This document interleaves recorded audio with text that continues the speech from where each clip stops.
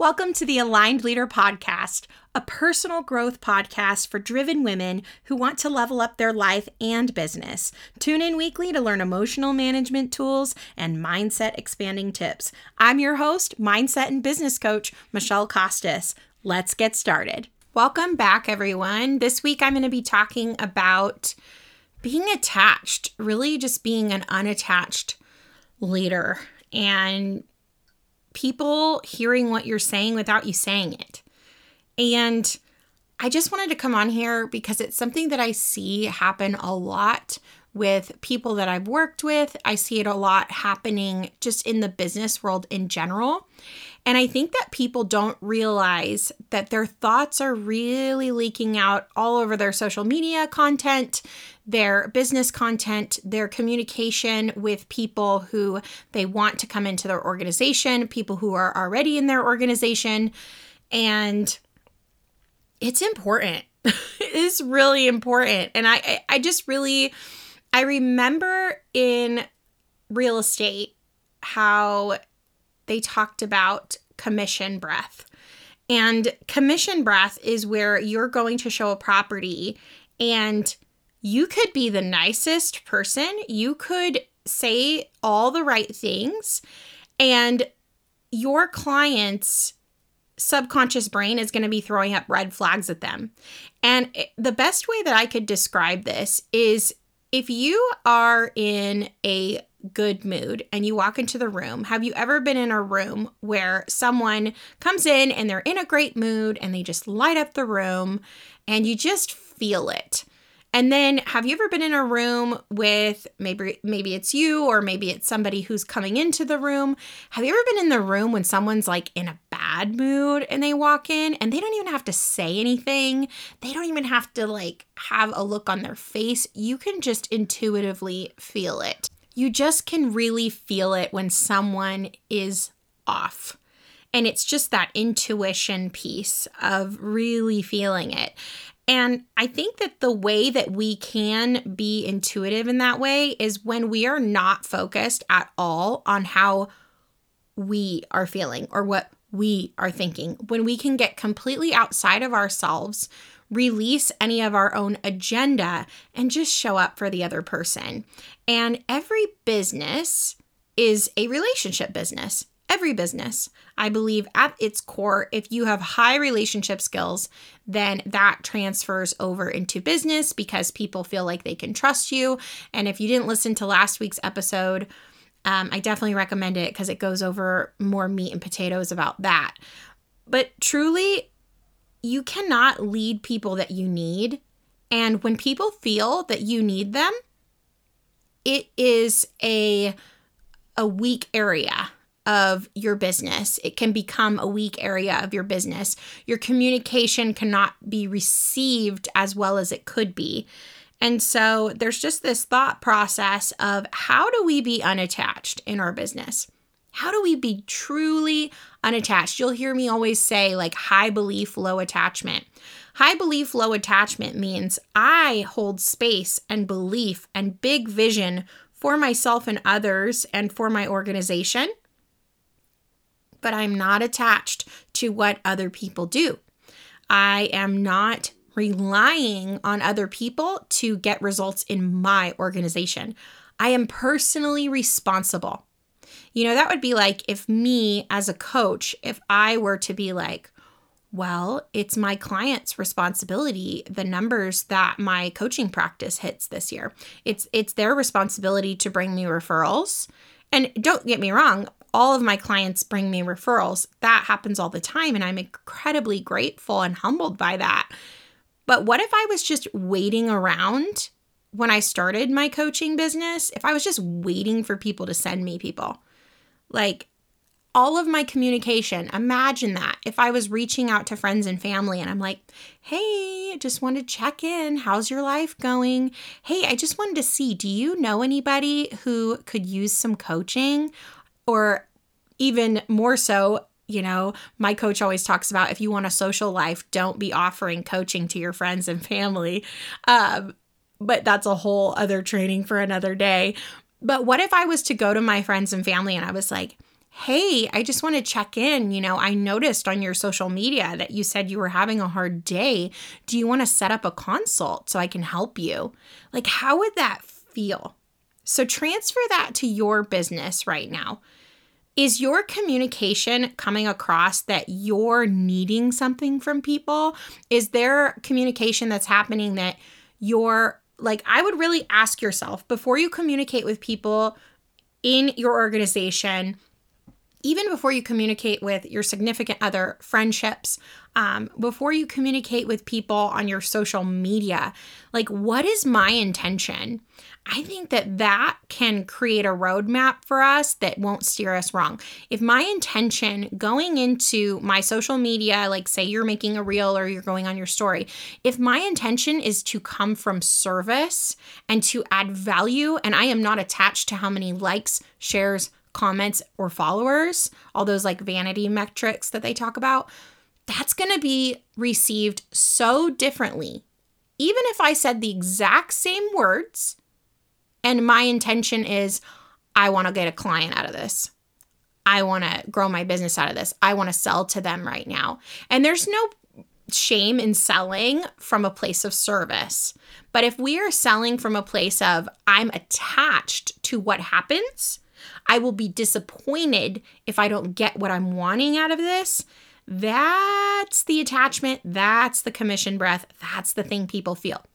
You could use the exact same words and your tonality, your body language. Our words are only 6% of our communication. So if we know that, then it is so important what we're thinking. We underestimate the importance of what we are thinking when we are going and communicating with others. And so this is called having a clean brain when we are selling or interacting with others. It is a brain that is coming from high belief and high service and low, if any, attachment. So how do you stay unattached? Well, you take personal responsibility like we talked about before. So in every business that looks different, but in all businesses, it looks like, are you meeting new people? Are you meeting new people that you can make offers to? Are you telling people what it is that you do and sharing from a place of service and adding value? And then are you making offers to help others? Are you making offers from a service place? And I'm talking about you personally. I'm not talking about anyone in your organization. Your business, your personal business, your personal activity level as an entrepreneur, as a business owner, you are the engine of your business. And if you are not working at a high level, how can you expect the people you lead to work at a high level? It just doesn't happen. It's a very rare thing to have someone come into your organization that is going to work harder than you. It's more common that they will work the same or less. So if you know that, if you transferred what your activity level is in your business, the income producing things that you're doing, and income producing things are, again, meeting people, telling them what you do, and making offers to help them. If you are your level of income producing activity, if you could transfer that to the people in your organization, what would the results be? Would there be growth in the organization, or would it be stagnant? Would there be, no movement? Would there be a little bit of movement, or would it be actually going backwards? 6 months ago, what was your activity level? Were you doing the same? Were you doing more? Now, what if you transferred that to your team? So this might be a really exciting concept, and this might be like, yes, I wish all of the people I work with would do what I do. That would be so great. The numbers would look so great. Or it might be a reality check that like, I could be doing more. And here's why it's important. You will find that there are people in organizations that when they're closer to the top or whatever positioning they have, you might find that they get out in the field less and they are coming from more of a place of, coaching and leadership and mentorship.